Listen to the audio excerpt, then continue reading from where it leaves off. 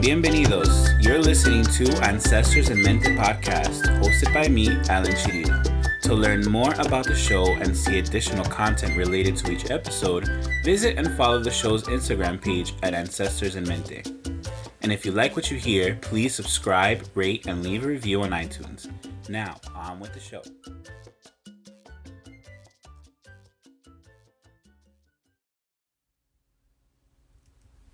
Welcome, and muchos thank yous for joining me on this very first episode of Ancestors en Mente podcast. To start off the show, I wanted to introduce myself and go into why I think that keeping our ancestors in mind as we go through life is such an important practice for living better and getting to where we want to be. And I want to go into this episode's topic of the term Latinx, what it means, why it's around, and who uses it. So stay tuned.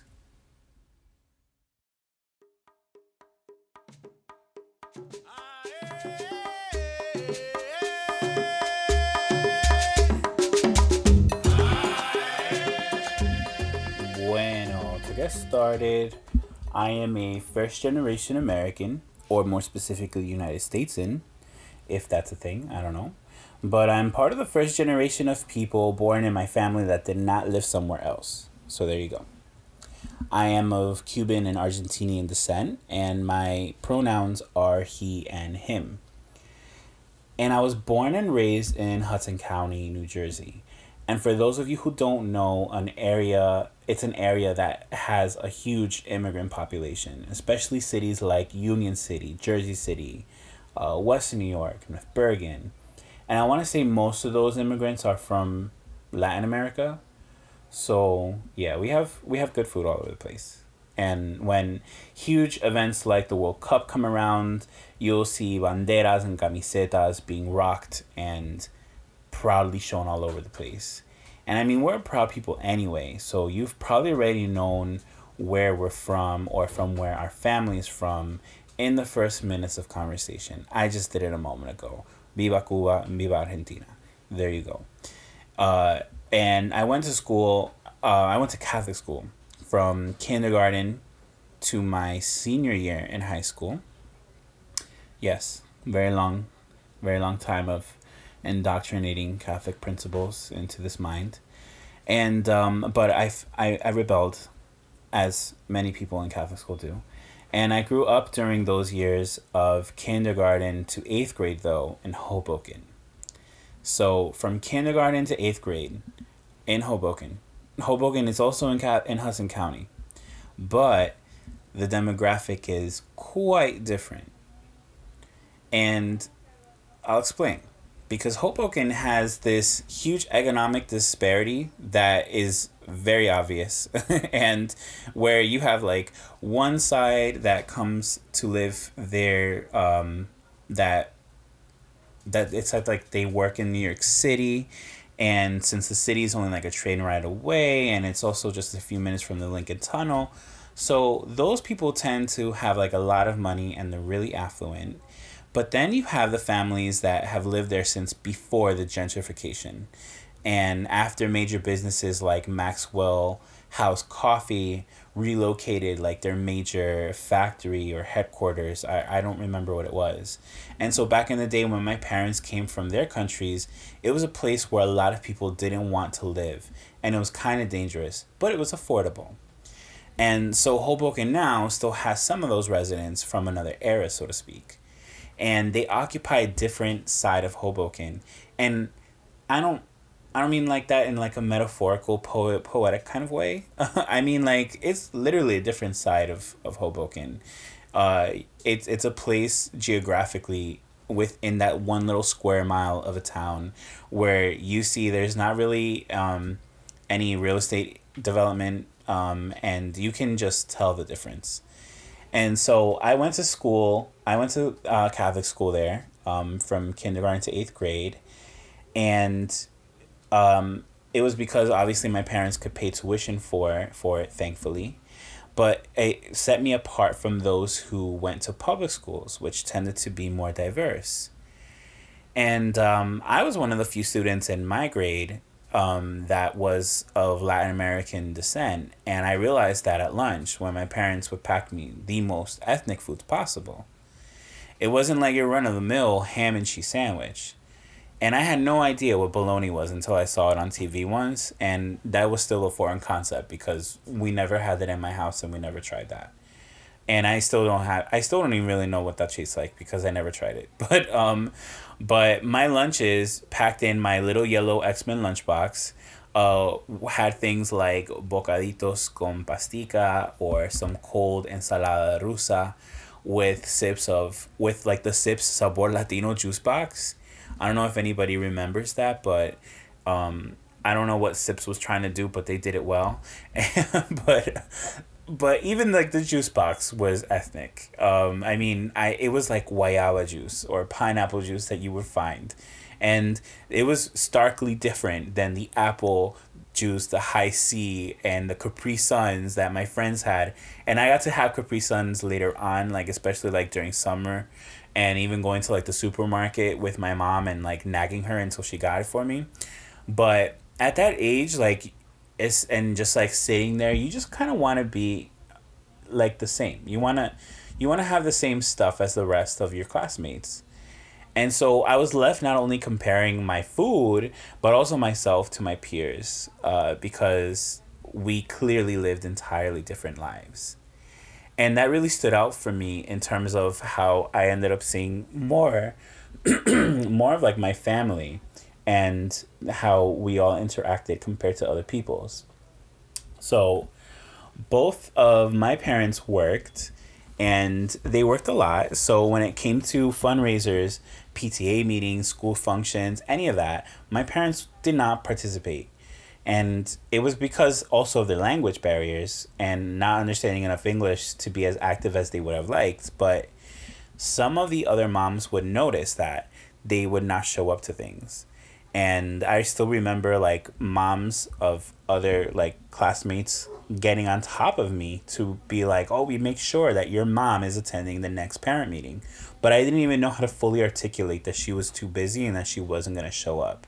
So I don't know. I treated it like stranger danger, like get the hell away from me, because I don't know what to say. And I would just like I literally would I would go to like the other side of like the line of like leaving school or whatever we were doing, just to avoid talking to moms, since they seem to have like really like to talk to students. I don't know, whatever.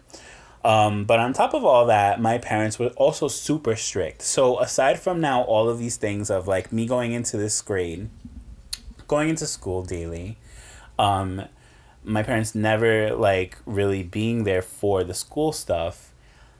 I also like in terms of the social aspect, wasn't allowed to like really go to anybody's house or sleepover. And I come from a very big family, so when it would come to like having like friends outside of school, my friends were like my cousins, my primos hermanos that we would see every weekend. And so going to like somebody's house or sleeping over was never gonna freaking happen. And I would ask, and my parents would say things like, well, we don't know those people, y uno nunca sabe. And or like if I wanted to sleep over, which was never gonna happen because they already were never gonna let me go over. They would tell me things like, but you got your own bed, so you don't need to sleep in somebody else's. And I mean, nowadays I get it. I'll turn down invites to places because I don't know what's going on over there, and especially if it seems shady. And my bed has become one of my best friends, and it's not the same sleeping somewhere else. I'm sorry, it's not. So look at that. Mommy had a point at the end. But another major influence growing up was also my exposure to religious and spiritual practices that began not just with attending a Catholic school, but by seeing how people practice their faith within my family and what I would eventually venture out and read about. And I still remember having this memory of seeing my aunt leaving agua y comida by her statue of St. Jude. And when I'd ask her, like, what's that for? Why are you doing that? because I went to Catholic school. I was a little expert in Catholic stuff, but that's not anything that we ever learned. And she would just explain to me that it was an offering that she was leaving to St. Jude, and that she was petitioning him for doing something for her. And when I was around 6 years old, I also remember having my cousin come over that summer to try to teach me how to read.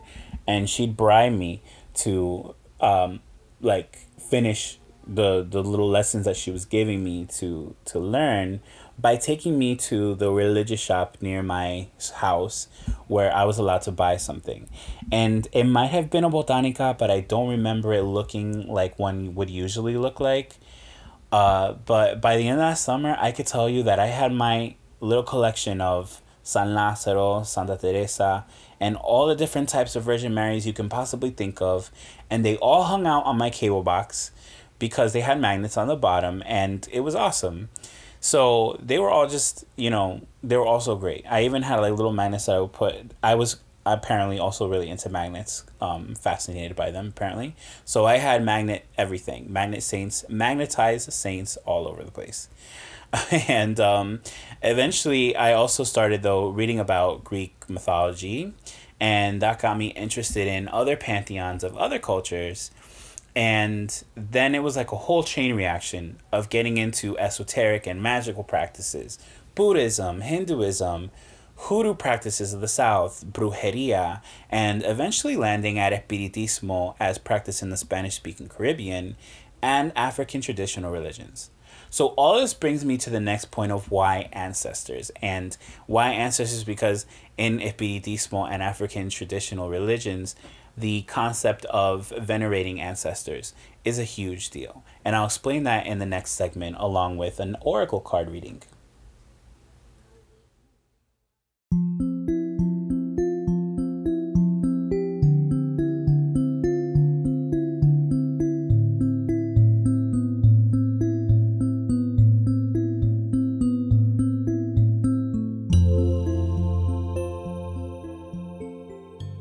So why the ancestors? Well, ancestor veneration, or honoring our ancestors, it involves the deep love and respect that we have for our deceased and antepasados. And it's the belief that their spirit continues on and that they're capable of offering guidance, protection, and can even influence the fortune of the living. And we see ancestor reverence practiced in European, Asian, Oceanic, African, Afro-diasporic cultures, and it's always with the goal that the living remain on the best camino or path for living a good life. And by being connected to our ancestors, we also stay connected to our roots and remember where it is that we came from. And also that we understand that we're not alone, especially during the tough times. And I remember that there was this quote from a Native American writer. Her name was Linda Hogan, and it stayed with me for years. I saw it once, I think on Instagram or something like that, and I immediately screenshot it, and I've kept it for years, and I refer back to it every once in a while. And she writes, "Walking, I am listening to a deeper way. Suddenly, all of my ancestors are behind me. Be still, they say. Watch and listen. You are the result of the love of thousands." And it's with this intention that I seek guidance from the ancestors through tools of divination. The first reading is going to be through oracle readings, through oracle cards. And in this episode, I'm using Kyle Gray's Angels and Ancestors oracle cards. And oracle cards are interesting because their structure in terms of the way that you use them are unique to the person that made them.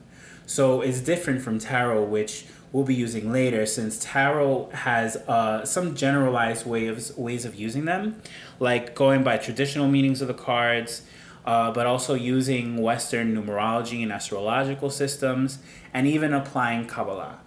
And but I want to say that all divination tools will train your intuition and ways for connecting with your spirits and ancestors. So the messages you will be getting from the cards or from readings in general, after a while, we're going to come from different places and places that you can't find in a book.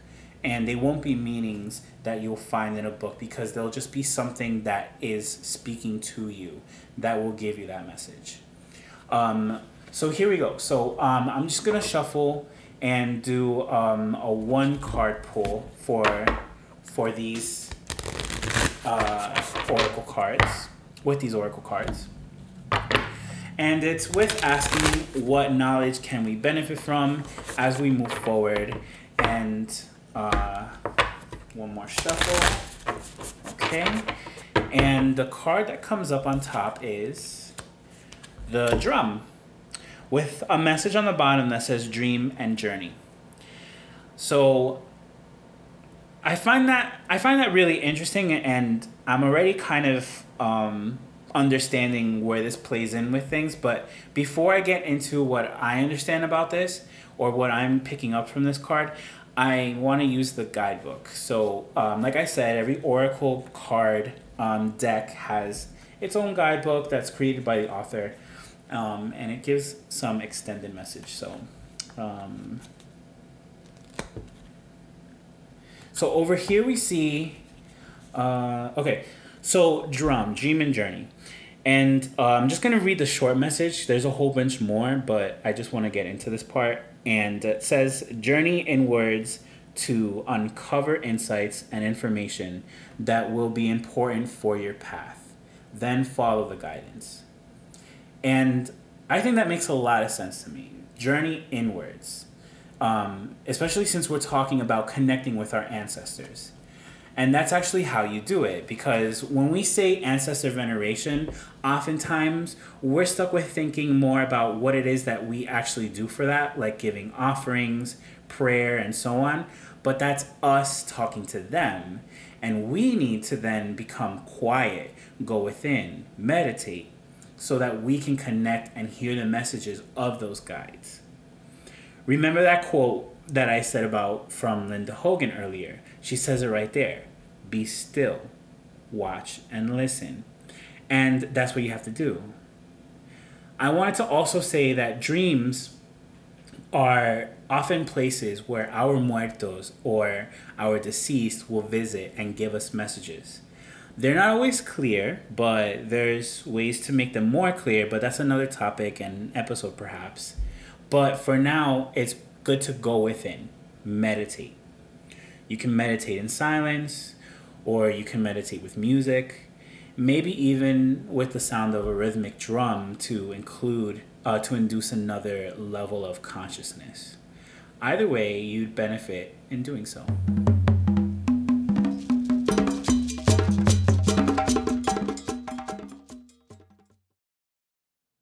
Time for topic time.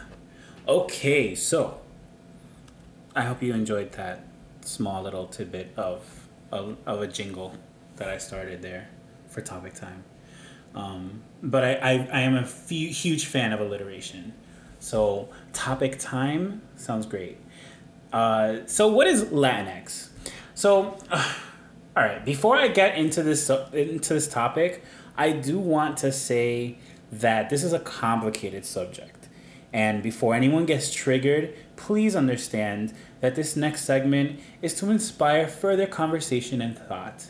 And people seem to have a very polarized and outraged and they have like outraged reactions when it comes to figuring out what to call oneself as well as the collective. So listener discretion is advised. Labeling itself is challenging in a lot of ways. And anytime you try to introduce a broad descriptor for categorizing people, you always run into problems of inclusion and or inaccuracy. And for example, the terms Latina, Latino, okay, are usually referring to the people from Spanish and Portuguese speaking countries found in Latin America, right? But then that excludes countries in Latin America that were not colonized by Spain or Portugal, such as Belize, Suriname, French Guiana, Haiti, and a few others.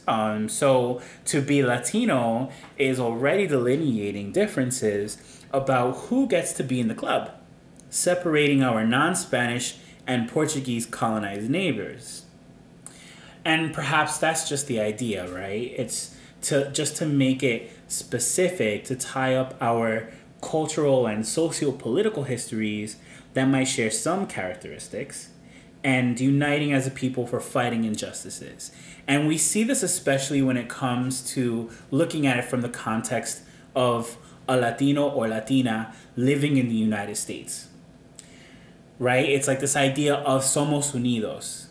And because Latino pushes more into consideration geography than influence of culture or ethnic makeup, we can see it as encompassing all of our ethnic constructs. So not only are we focused on our colonized Spanish and Portuguese influences, we also equally consider our indigenous and African, as well as many other cultural identities that exist simultaneously. And so it also kind of gives us the ability to hyphenate a lot easier. So if, for example, you tend to be more of somebody who identifies more with the African roots, especially because of the way that you present physically and how much of the African traditions your family has been able to maintain, or that you just connect with more, really, then we can hyphenate and say Afro-Latino, right? And we can also do it with people whose existences are a lot more centered on, let's say, for example, if they're Chinese descent and they're Latino, then, it's Chino-Latino, and so on and so forth. But again, labels are oftentimes limiting. And so in recent years, there's been this call for including another feature for inclusion in regards to gender identity. And in comes Latinx. And so Latinx is a gender-neutral, non-binary version for the former. The X serving a lot like the algebraic X, where you can substitute that for whatever you want, leaving the door open for people who do not identify as male or female. And as we know already, or maybe not know, but you're going to know now, Spanish is a gendered language, meaning that every word is either male or female. And so that's why you have la puerta, which is a door, but it's considered a grammatically feminine noun, as well as el carro, or the car, which is masculine. And Spanish as a language can also have controversial and archaic implications as well. I'd say that Spanish as a language in general is pretty machista. This having this exaggerated toxic masculinity. And I'll give you an example. A group of women can be hanging out together, right? And we would call them un grupo de amigas. But the moment that a man joins that group, the collective is referred to un grupo de amigos.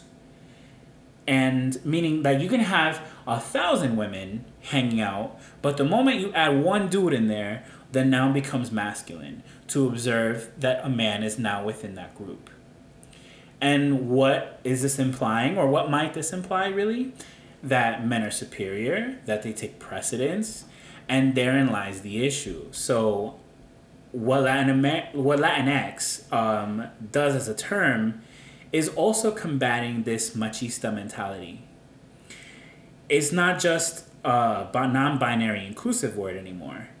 It's a symbol of progressive thought and attempts to shatter the patriarchal ideology that runs rampant in Latinx households. And nowadays, there's really no room for that, right? Especially since roles are changing in both Latin America and the US, where in heterosexual households, both men and women are needing to work. So they're leaving roles like the man being the breadwinner, so to speak, to be a shared task, and men having to help more at home, which in a machista household is the quote-unquote woman's job. And that's a big deal. So, because remember that language also has a very heavy overlay of societal norms placed on top of it, and that's a big thing to be able to transform. But the machista culture is not just for the benefit and equality of all situations that often polarize towards men. It also allows men to be validated in expressing more of their emotions. That's a big one. And relieving them of these unrealistic burdens of carrying the family. And remember, the fall of the patriarchy is to dissolve. Okay, we're not looking to. Well, I mean, we can look to destroy, but the thing is really the way that it would work more is that it's working to dissolve toxic, rigid stereotypes that have kept men in authority, so that everybody else flourishes. So we have to get rid of that obstacle first. Having Latinx as a word has come under a lot of criticism within the Latin American community, particularly because there's not a clear way of pronouncing it in Spanish, for example. And it poses the argument that Spanish language grammar itself, the rules, should change, which would be a whole big problem for some people.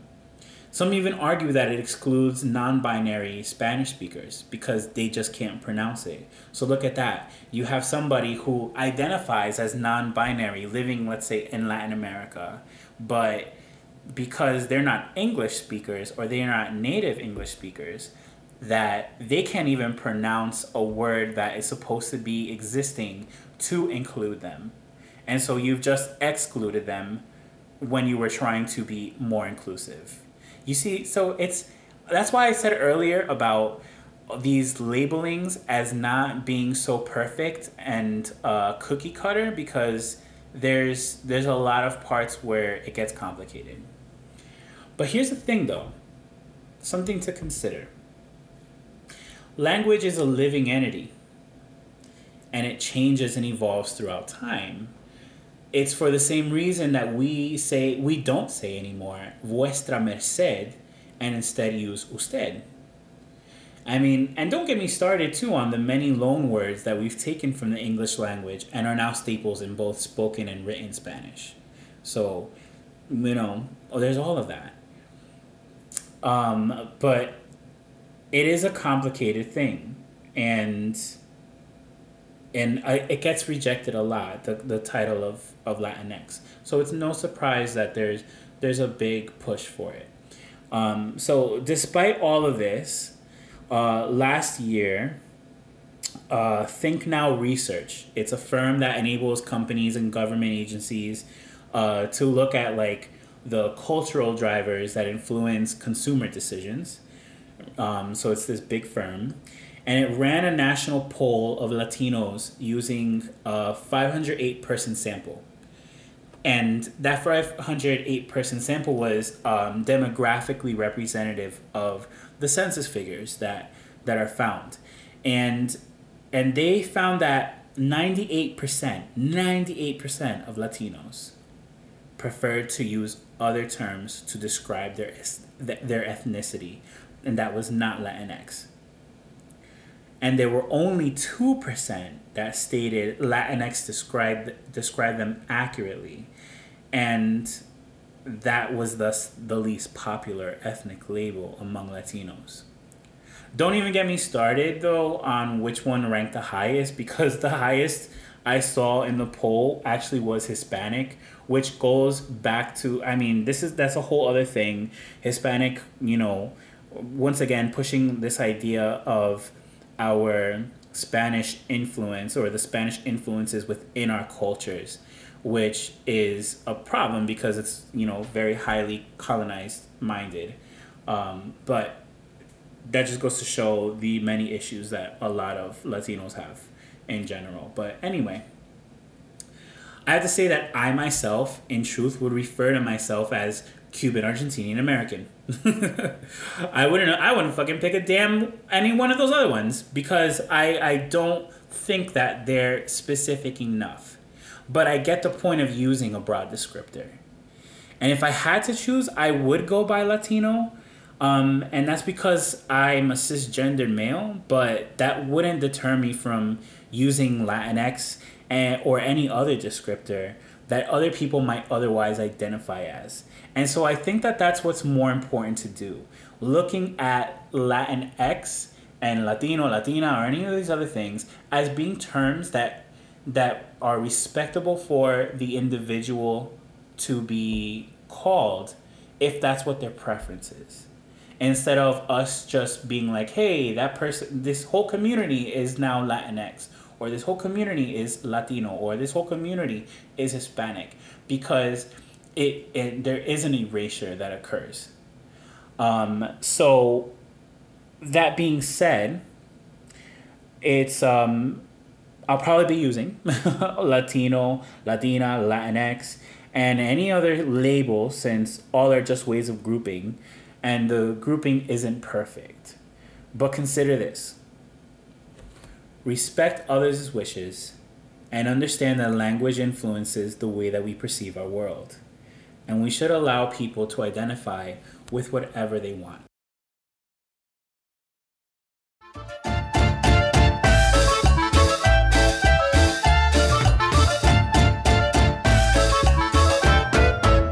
Ready? Okay. So the last segment of this episode is a tarot reading. And I wanted to do a reading for offering guidance towards people who identify as Latinx and finding ways for understanding that identity and where to go from here on out. I decided to do a 9-card spread, 9 being the number attributed to Egun, or ancestors, as considered in many Afro-diasporic traditions. And I've already gone through shuffling and I've already pulled out the cards just for the sake of getting into the reading. All right, so I'll be reading out the cards as so. And again, as you can see each card and the entire spread even on my Instagram page at Ancestors en Mente. Okay, so here it goes. We have in the center the world. Then the cards surrounding her are the King of Swords, the Three of Swords, the Queen of Cups, King of Cups, Eight of Swords, and the Empress. And the very outside of those cards, we have on the left the Two of Wands, and on the right, the Devil. So to start off with, we're going to start off at the center with the World card. And looking at the details of the World card, she's this beautiful brown-skinned woman existing outside of the earth and showing that she has basically given birth to the earth, okay? It reminds me of this documentary I was watching on Netflix recently called El Sendero de la Anaconda, which has to do with an anthropologist who goes back to the Amazon jungle to retrace the steps of his teacher. And he comes across this woman who's a chief and leader in her tribe. She's known as El Capitan, I think. And she says something to the effect that women are Mother Earth, and they are the color of the dirt, the sand, the red deserts, and so on. So when I look at this card, I think about having a connection and returning to our roots and remembering from where we derive. Okay, so good precedence or a good beginning to this whole spread. I look at the combination between the King of Swords and the Three of Swords and understand that has pretty much been our history and heritage. This whole idea of like us being a colonized people, often in conflict with living the realities of that colonialism, the internalized oppression, and experiencing the socio-political and economic struggles here in this country, and how those struggles can oftentimes be inherited and they can continue. And let's not forget about the prejudices that we can experience as well. And that's for some more than others, of course, right? Especially for people who do appear to be more of, they show characteristics of more indigenous ancestry or African ancestry and so on. The Eight of Swords, the card that is a card that I've come to associate with as having self-limiting beliefs. And that talks about how all of those heartaches and disillusionments that the Three of Swords brought us leaves many of us feeling incapable that they can't do any better. And And when I think about that, I also, there's this thing about how much things like internalized oppression and colonistic mindsets can leave us feeling like we're not able to do more. So that Eight of Swords reminds me of that. Sometimes those are thoughts that are right in the forefront of your mind, and you express those perceived limits, but a lot of the times they come in the form of other behaviors. So it's like maybe choosing the easy road, or appearing lazy or uninterested, or restricting yourself in how much you try to pursue something. And this comes all from that mindset of like you're just doing enough, or just doing enough to survive or just to get through, and that's something that we have to break. But that's what that card means for me. When I look at the Queen of Cups and the King of Cups even, as well as the Empress, I have to say, they show me that these experiences, once we process them and we address them, they bring about great strength and resistance. The Queen of Cups in this deck fills her cup at the bottom of a roaring waterfall, and waterfalls are powerful waters that move around all sorts of sediments and rocks and can be really purging. And the experiences that you and those who came before you have within them a source of great strength to weather the storm that we see in the King of Cups. And the Empress shows us that this energy of purging, however, doesn't need to be done through the brute strength that people might want to automatically go for. But it's through compassion and flowing along with the energy of that waterfall.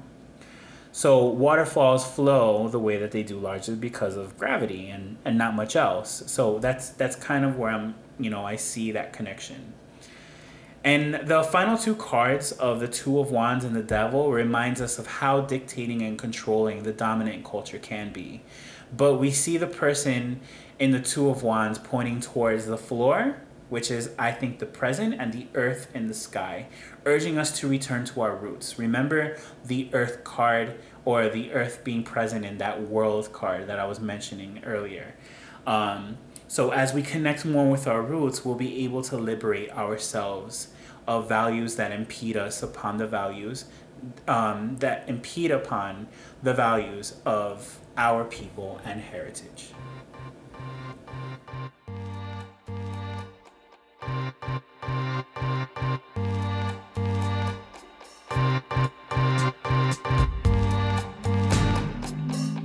That's it for today's episode, and I want to give you a big thank you for taking the time to listen to this first episode.